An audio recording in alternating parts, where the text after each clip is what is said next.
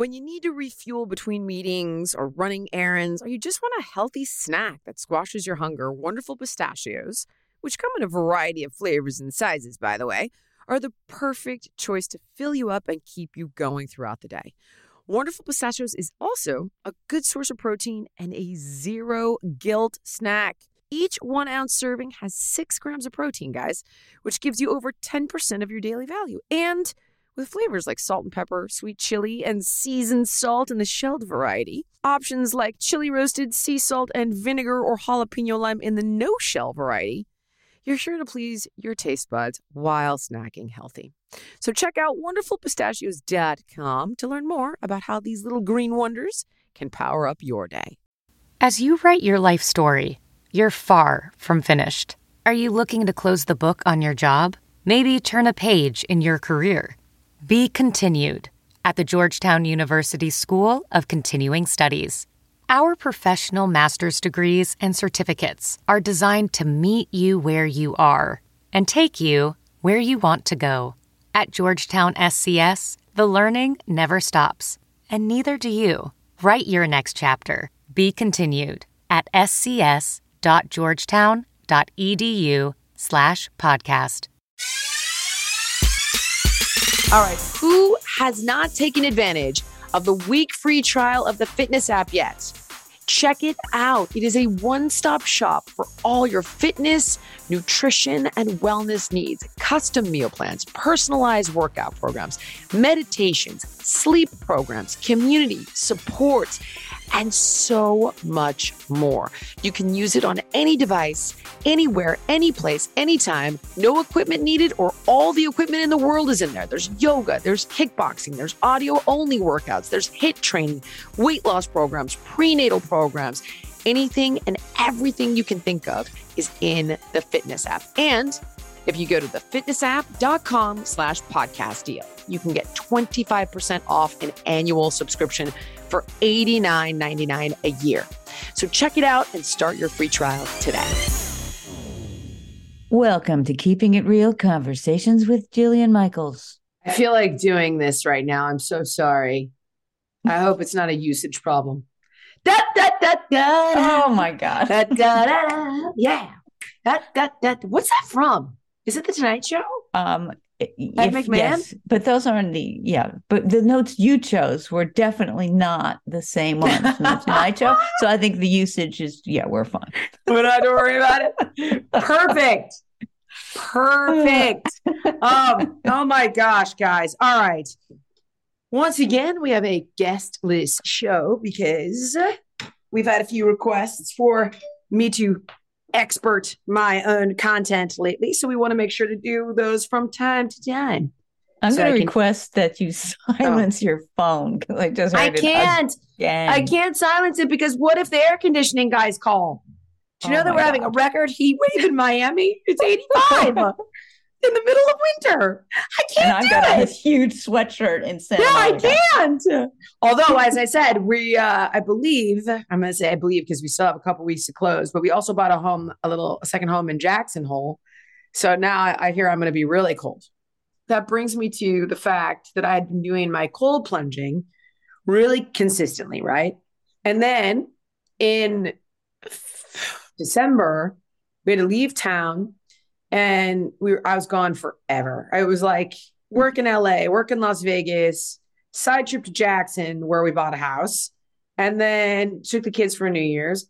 Then it was like back to LA for more work, to Dubai for work, to Africa not for work, to New York for work. And I have been gone and I felt it's like impossible, right? There's no sun, there's no cold plunging.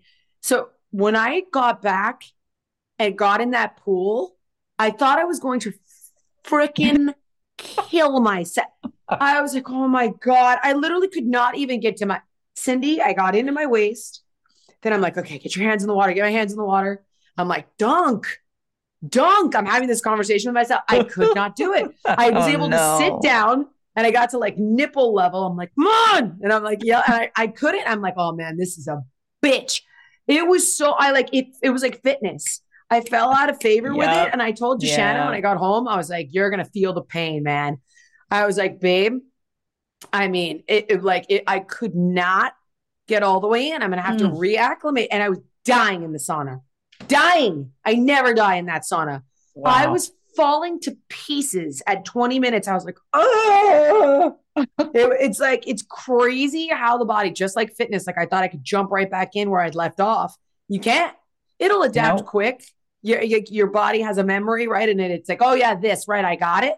Has a blueprint for adaptation. But wow, had I fallen a bit behind there. Anyway, I got to talk about something that's pissed me off.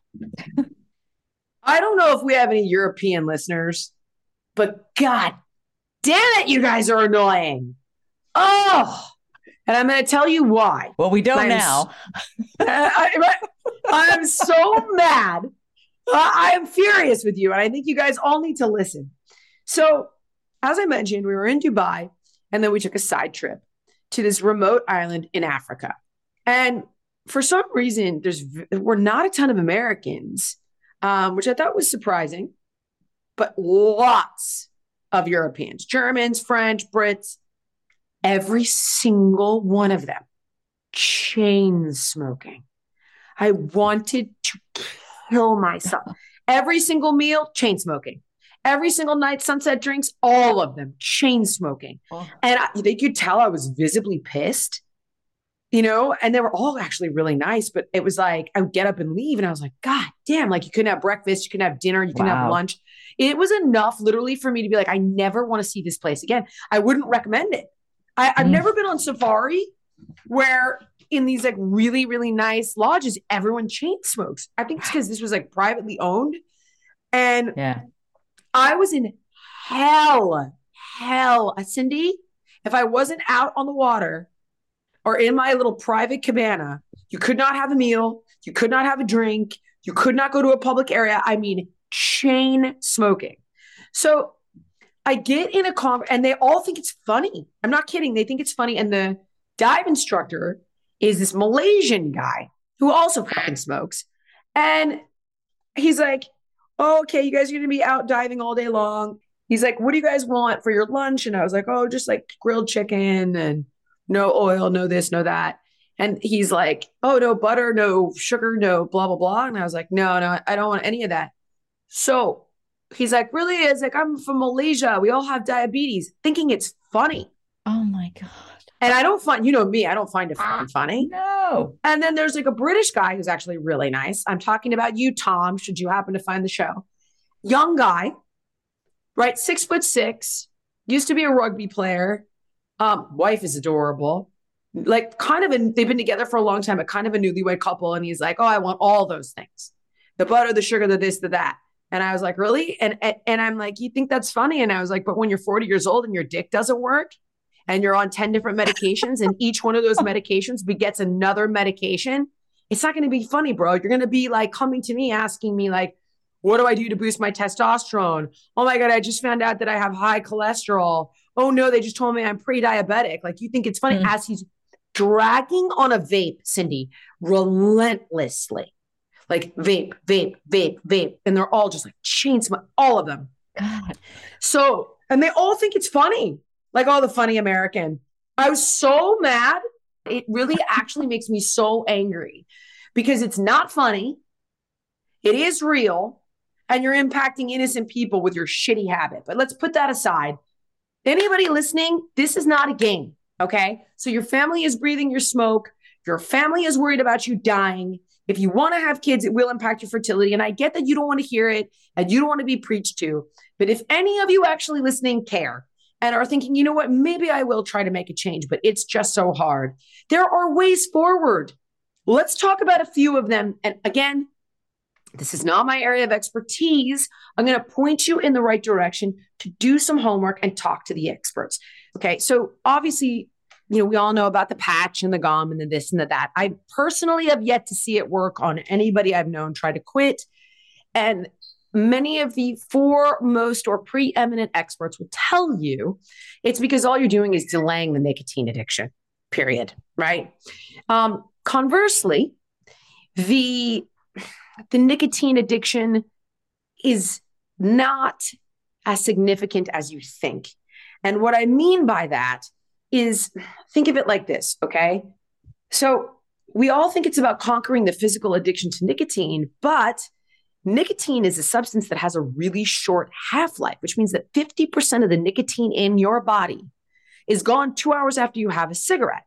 The other 50% leaves your body 3 to 5 days after you stop smoking. It only takes 5 days to beat a physical nicotine addiction. So what's going on?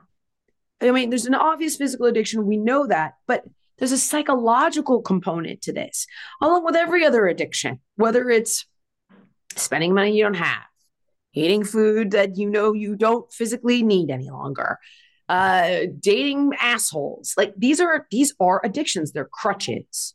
Okay. There are ways forward. And I want you guys to consider the following. First is, what psychological component can you employ? So there's the obvious behavioral stuff. And that means like remove the cigarettes from your environment, remove the things that make you smoke. If it's a cup of coffee in the morning that you always have your, right, it becomes some part of your routine, the cigarette, right?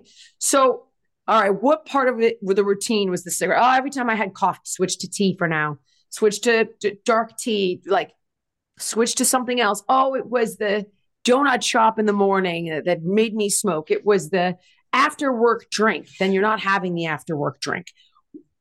Control the environment, just like with food, change the ritual, just as we've talked about 1,000 times, new systems, remove temptation wherever possible, communicate with loved ones, recruit support, join an online community, behaviorally engage in antithetical behaviors. So when you work out, you're less inclined to walk out of the gym and go for a smoke, right? When you just did a cold plunge, or you took your vitamins, or you had your collagen, or you did your greens drink, it doesn't lend itself to lighting up a smoke. So engage in healthy behaviors that are antithetical, antidote behaviors to being self-destructive. So all the same stuff that we do with food applies here. Establish the why. The why I want to have a baby. I, don't want to die a painful death. I don't want to go bankrupt treating diseases I get from cigarettes. Whatever it might be, what's your why? Same old story. Control the environment, remove the stuff that triggers you in the environment, build a support system, communicate your needs, engage in behaviors that are antithetical to smoking. Okay. Next one that really tends to have pretty impressive results is hypnosis.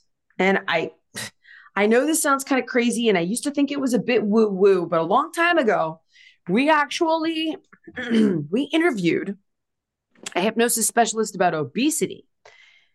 And what they do, or what she did, which I thought was fascinating, and then I really began to understand it, was like, I want you to visualize chocolate cake. I'm like, oh, chocolate cake. She's like, and someone just threw up on it, right? And you're like, ugh! And she's like, and then you leave it, and then maggots start to grow, and you're like, oh my God. And it's like they program your brain very much like Clockwork Orange style to be repulsed by it with these neuronal connections that they make and these associations to the behaviors that are gross.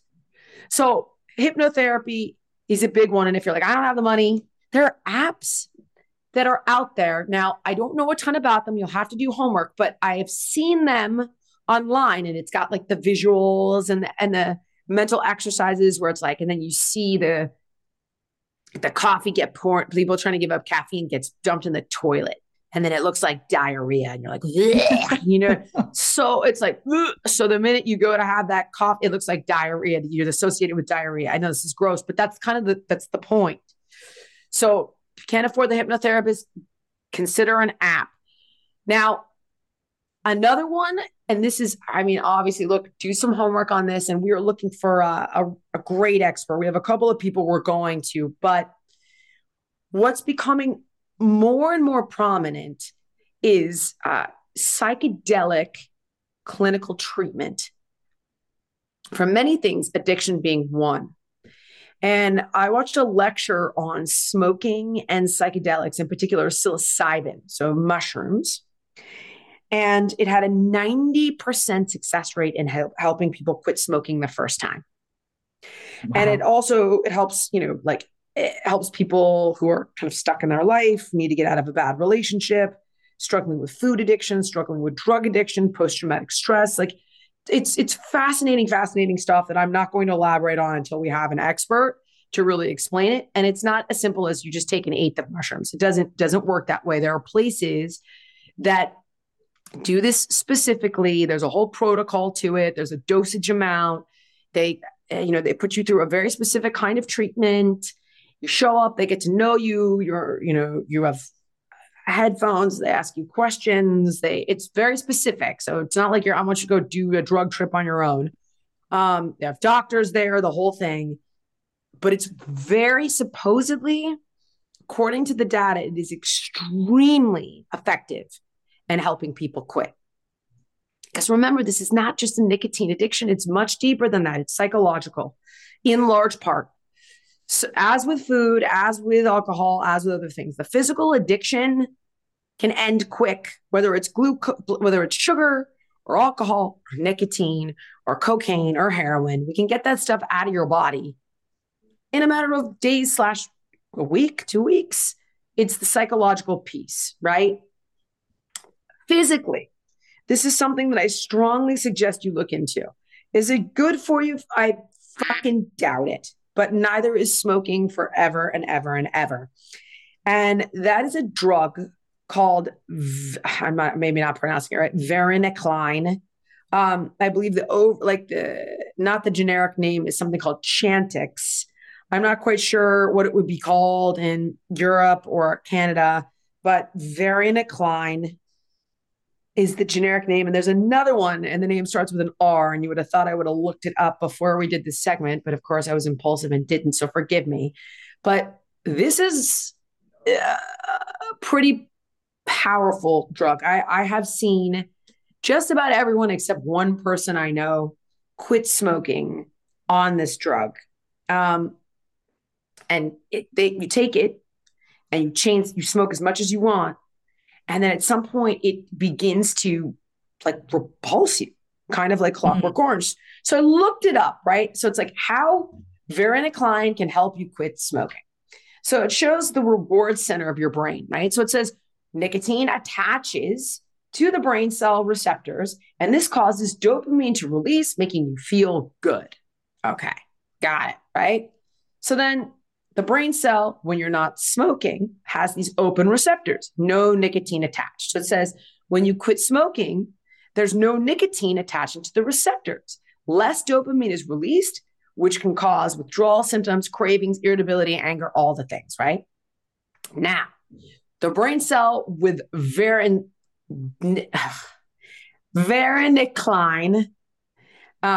blocks the nicotine receptors. So the nicotine doesn't work. So you can smoke your brains out and do the patch and do the thing. It's blocked. The brain cell receptors are blocked from the nicotine. So if you use it to quit smoking, it blocks the nicotine receptors, but it still triggers some of the dopamine release so you don't feel as bad. And if you don't believe that, I can't go a few hours, like you wouldn't be able to sleep if you couldn't go a few hours. If it was that serious of a physical addiction, you wouldn't get through an evening of sleep.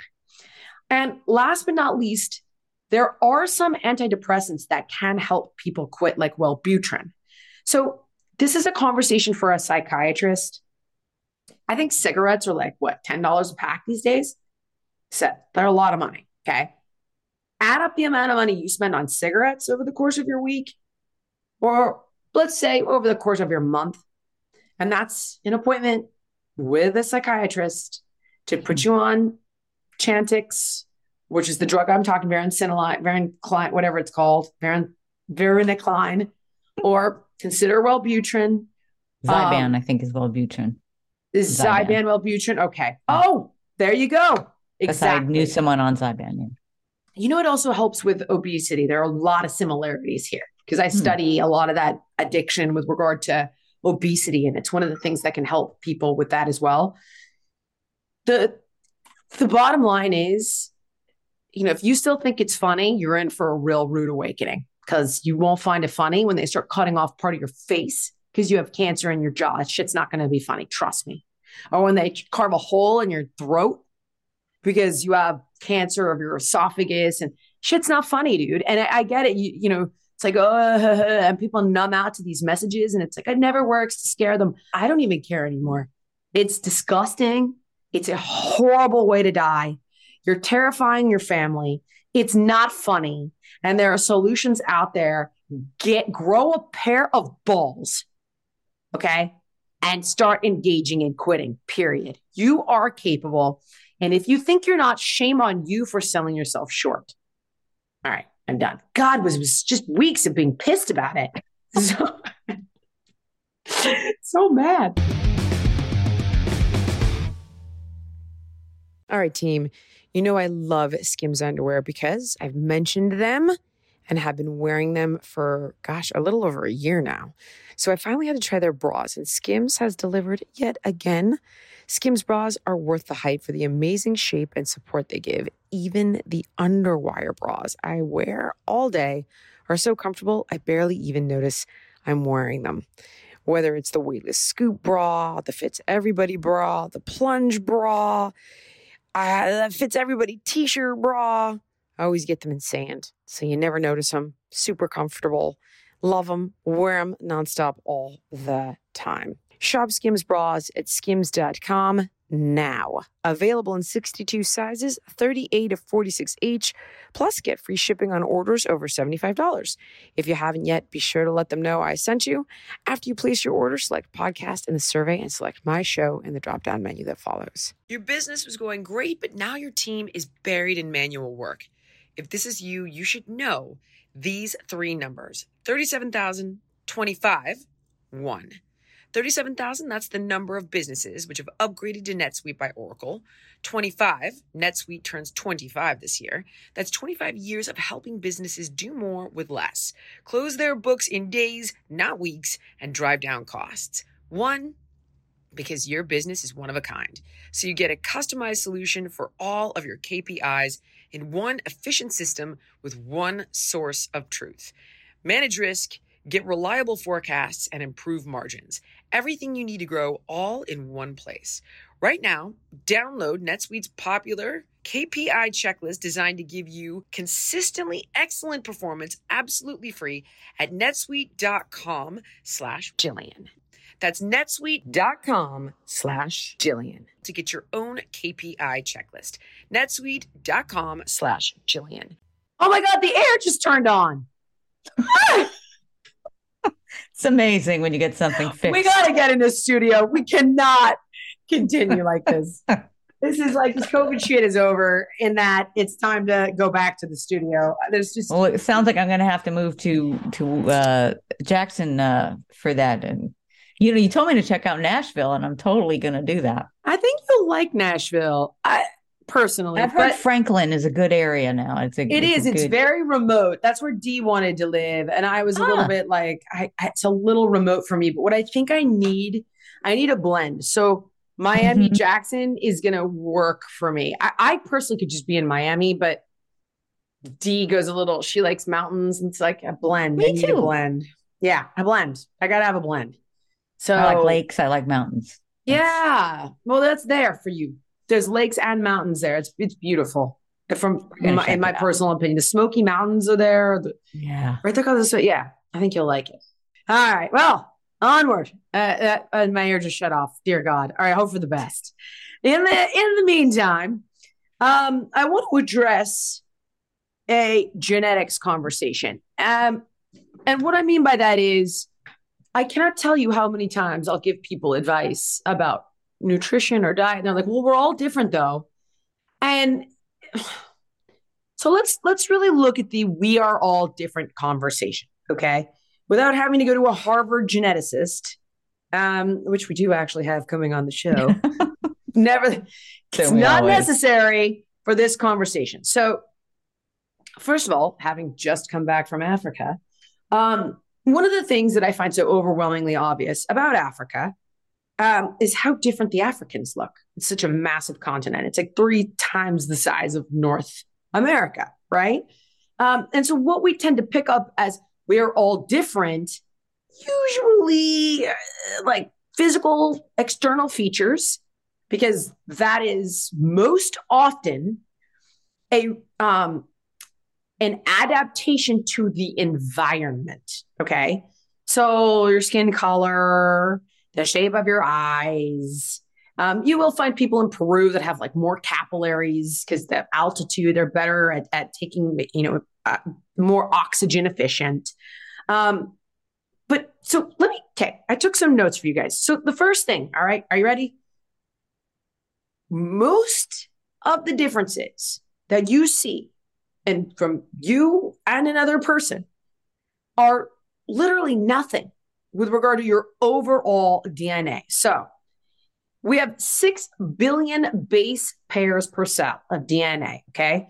1 in 1,000 of 6 billion base pairs will have a variant of you to me, or you to LeBron James, or LeBron James to Mike Gardner. It's nothing.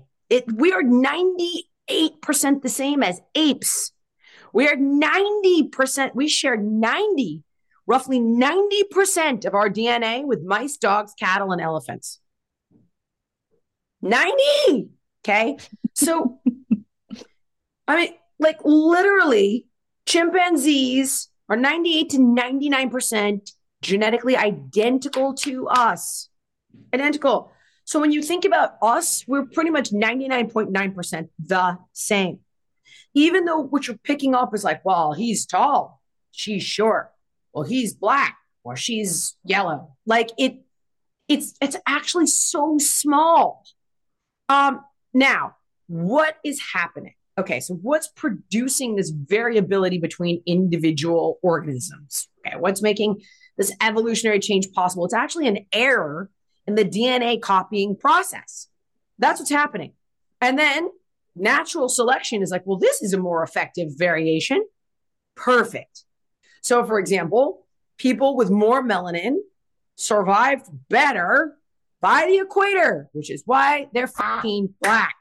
And then as you go north, you'll notice they get whiter as we go north. Why? Less sun.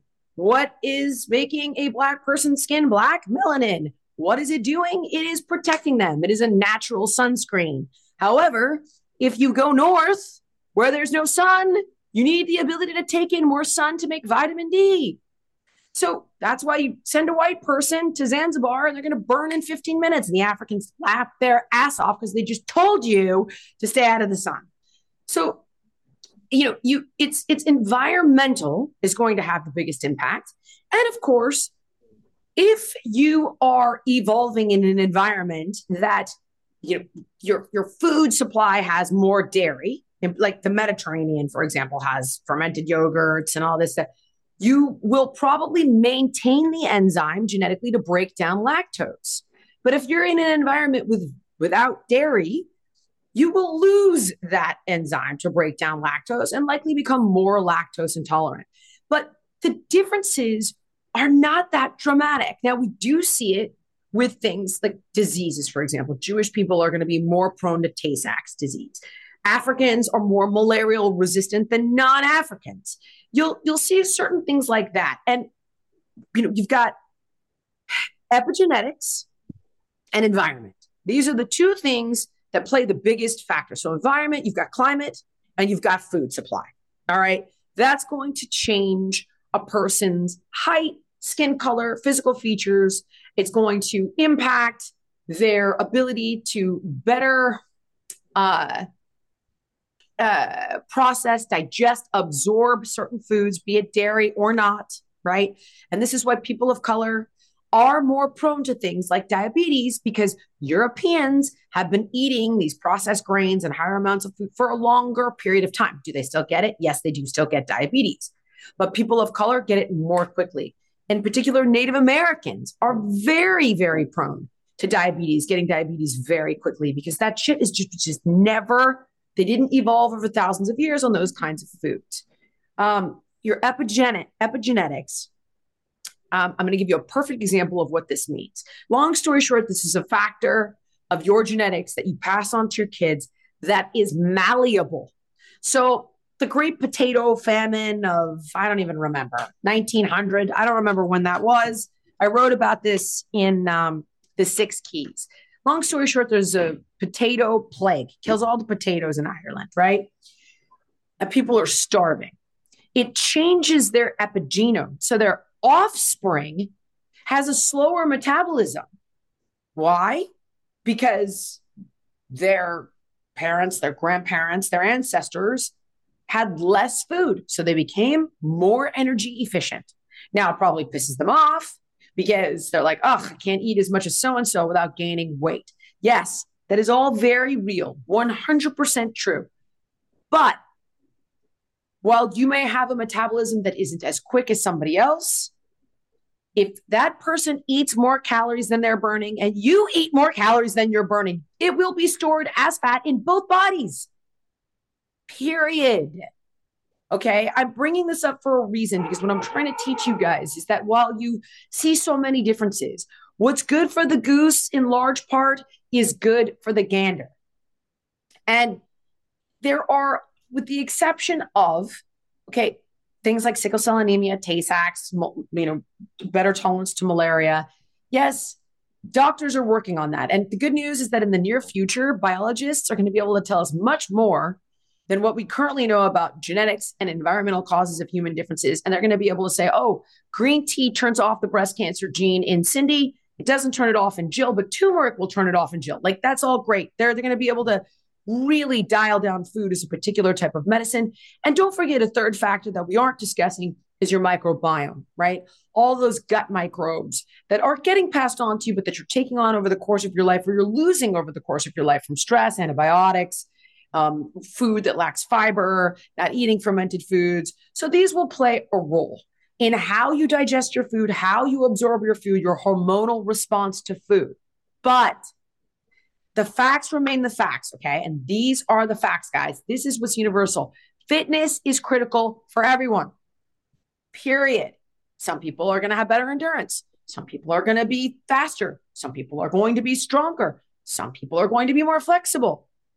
Yeah, that's genetics. It's like, okay, the Bushmen, those guys like are so water efficient. They could survive on very little water. They would walk for miles and miles and miles and miles and miles in the desert, right? Their endurance is insane. That's why these distance runners are usually from Africa. They've adapted to that. They've had genetic variations that have suited the environment, and it's become selection, of the fittest, right? The survival of the fittest, natural selection. However, fitness is still good for everyone. You still got to do it. You don't get to say like, oh, she's flexible, I'm not. Everybody's different. You still do need to work on your strength, your bone density, your mobility. It may not come naturally to you, but it is still good for everyone. Movement is universally good for everyone. Standing is better than sitting for everyone. It just is. Okay. All three macros. It's like everybody's different. Now, we need all three macros. We need complex carbohydrates. We need some protein. It can even be plant-based protein. We need some protein. We need healthy fats. Now, when I'm in Namibia, they're like meat, more meat. All I want is meat, and meat. They're going to do better on a high protein diet than me. They're not going to get the blood sugar crash that I'm going to get eating all meat. They've adapted to stabilize their blood sugar, have a better hormonal response to me than me. Nevertheless, their macronutrient ratio may vary, but it's only going to impact their energy levels. Now, if I ate tons and tons and tons and tons of meat, I wouldn't feel as great. And at the end of the day, they still don't need all of that meat, but they're going to tolerate it better. Just the way Europeans are tolerating processed food better than Africans. Africans will tolerate, in Namibia in particular, will tolerate more meat than the European. But it's still not great to eat processed food for either party. And it's still not great to eat all meat all the time. Does that make sense? Your ability to tolerate bad things may differ. Your ability to eat more than the next person may differ, but overeating is bad for everybody. Sedentary lifestyle, bad for everybody. Cutting out a macronutrient, bad for everybody. I'm trying to think of an example of like what the Japanese would eat. versus what a Native American person would eat. Their version of a complex carbohydrate might be, an heirloom corn, for example. They don't have corn in Japan, but their version of that might be some sort of like wild grain rice. It's still a complex carb. That's my point. It might be a different form of it. They might be eating grass-fed bison off the plains of Montana 200 years ago. But then the Japanese are going to be getting all the seafood and all the sea vegetables, and they're getting their omega-3s and their healthy fats from there. Your sources of macros may be different, but you still need macros. Your sources of micronutrients may be different. But if you deprive a person of vitamin C, they will get scurvy. Period. Some people can tolerate less than others. But the bottom line is no human being can live without magnesium, zinc, A. They're micronutrients. You might have a better tolerance to a deficiency than another person because it was less prevalent for your ancestors. But it's like, everybody's different. No. You might be able to tolerate alcohol better than the next person, but it still isn't good for us. It's not. Bottom line is, if you have a genetic predisposition to alcoholism, your body has a different physiological response to alcohol. Like for me, if I have more than 2 drinks, I will puke my guts up. The room will spin.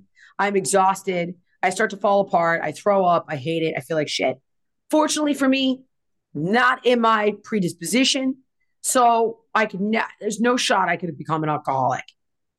A person who does have a predisposition has a completely different biochemical response, and they start to feel up, animated, awake. I can't even imagine it. But too much alcohol is still bad for them, just like it's still bad for me. So when you guys look at like, the carnivore diet, we're all different. You're not that different. You're not that different, guys. There's a reason that the Blue Zone diet spans the globe and everybody has similarities in common, okay?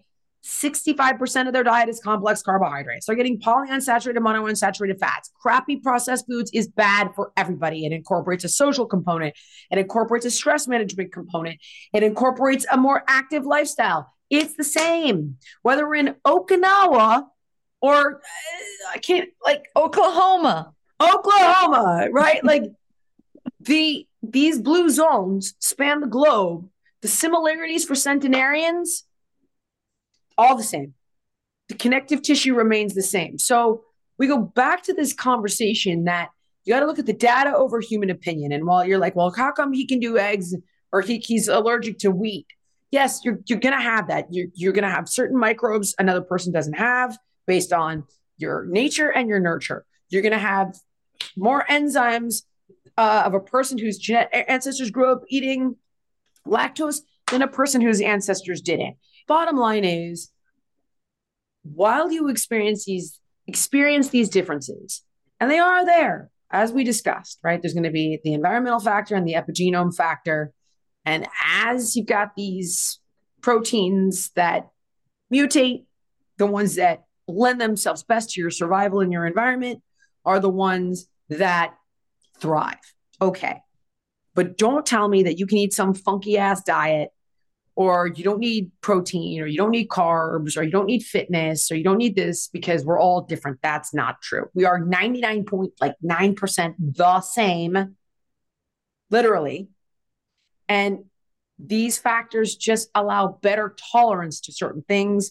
But what is good for humans remains good for humans. Clean, healthy food, not overeating, fitness, athleticism, sleep, stress management, common sense eating with a diet that has a complete amount of micronutrients, vitamins, and minerals, and at least some. You can vary your macros, but at least some carbs, some fat, and some protein, and that's it. All right, I'm done. I'm ready to move on.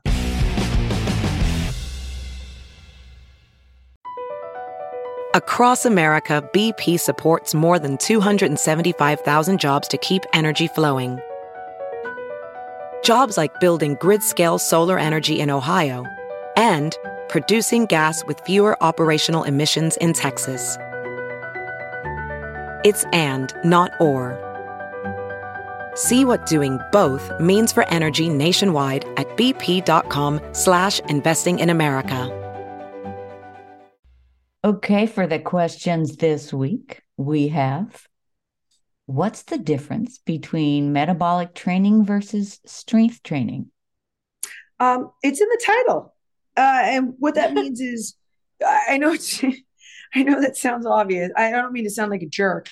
Metabolic training is when you train to boost your metabolism or burn more calories and release more human growth hormone. So it's going to be techniques that incorporate resistance training and HIIT training, circuit training done back to back, exercises that utilize um, multiple muscle groups simultaneously. So let me give you a perfect example. Strength training is I'm training for strength, right? So, okay, let's say that I want to I want to build strength in my quads. So I'm going to do forward lunges, alternating forward lunges. Well, I'm going to load up I'm going to put a lot of weight on there and I'm going to do as much as I can with good form. And I'm going to try to build strength and I'm going to rest and I'm going to do it again. And I'm going to you can, by the way, build strength by doing high volume. The key is fatigue, but you also want to be lifting heavier weights and you're training for strength, right? So you're going to rest between sets and then you're going to hit it again.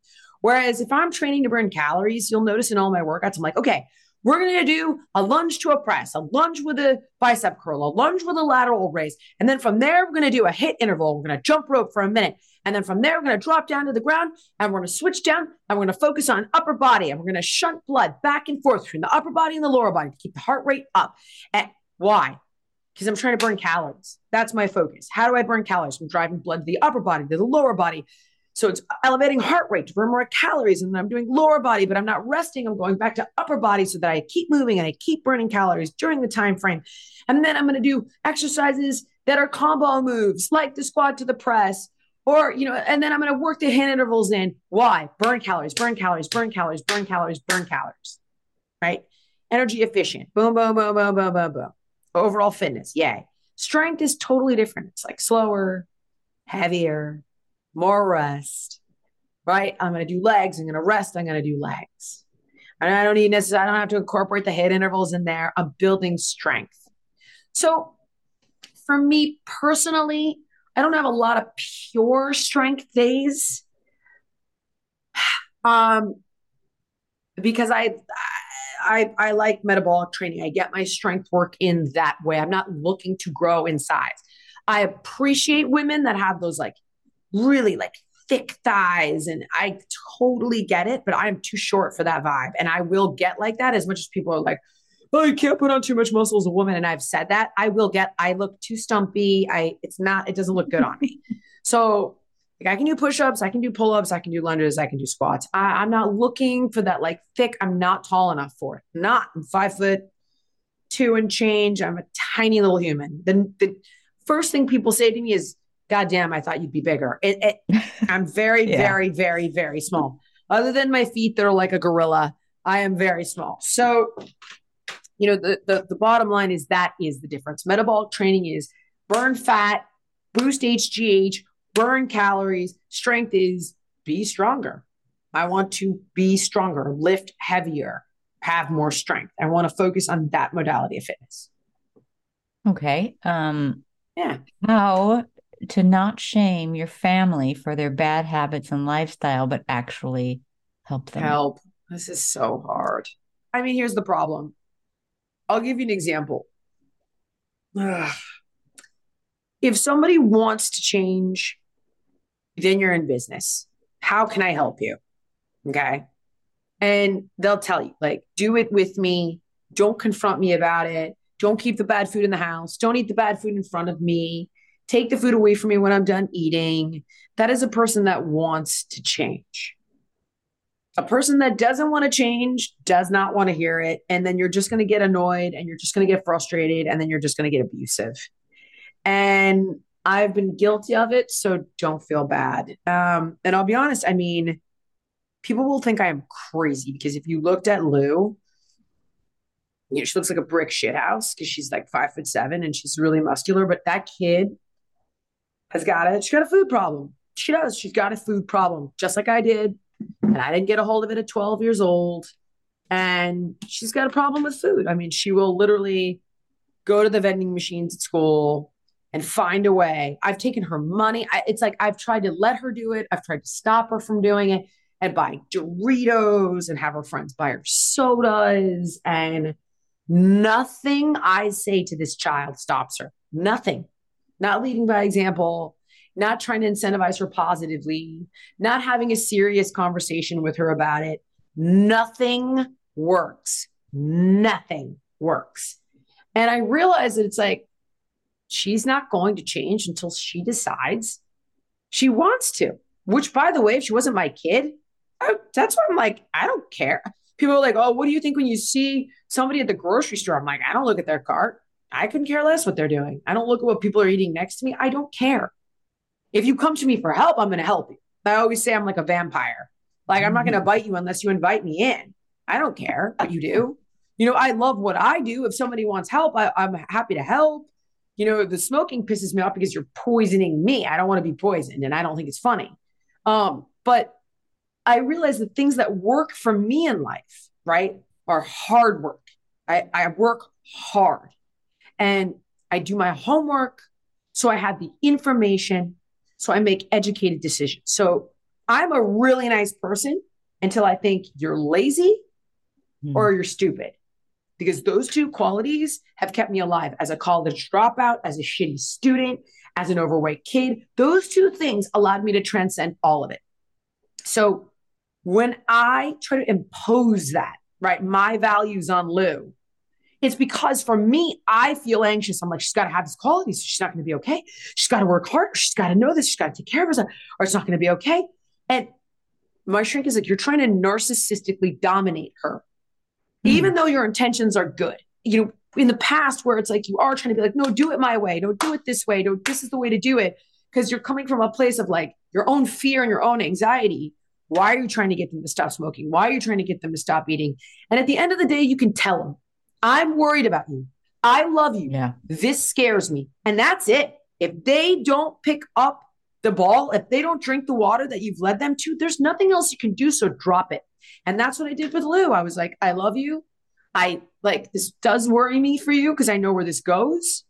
But, you know, if you ever decide that you want any help with this, I'm here for you.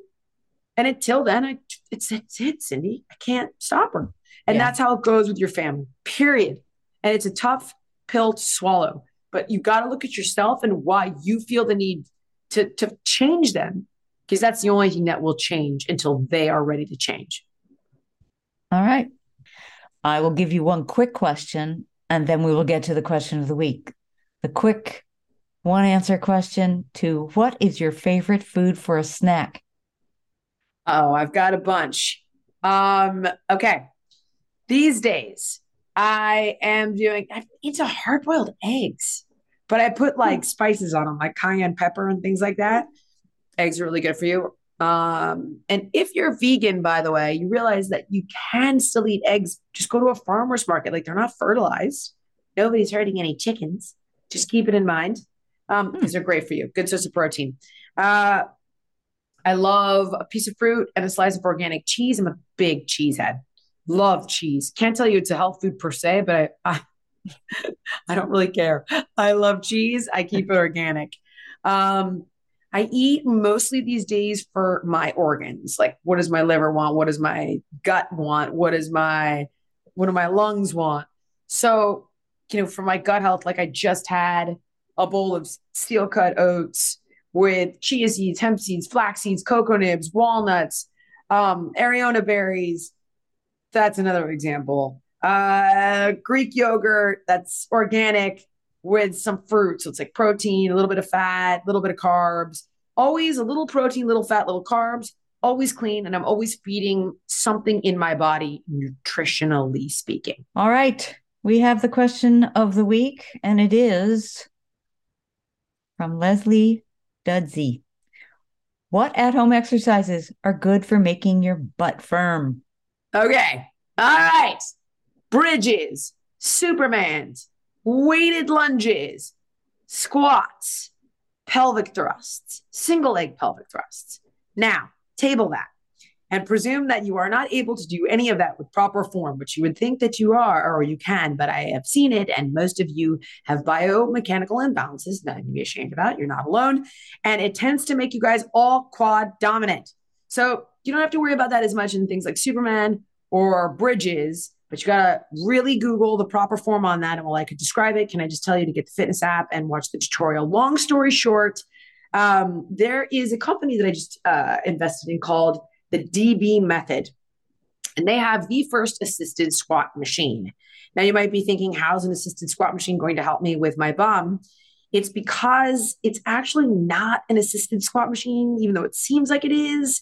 It is a squat variation. So this machine puts you in a slightly different body position to take the pressure off of the knees and off of the lower back, out of the quads and into the glutes. So it's called DB Method. And it actually, here's the irony.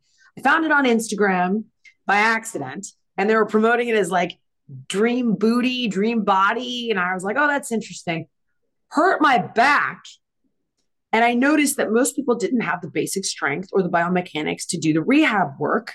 So I contacted them about it as a rehab machine, but that is what they originally designed it for. And it has these bands so you can weight yourself, and it takes all the strain out of the back, the knees, the quads, and puts it in the glutes. So check it out. It's called the DB Method. That's it. I'm done. I'm done.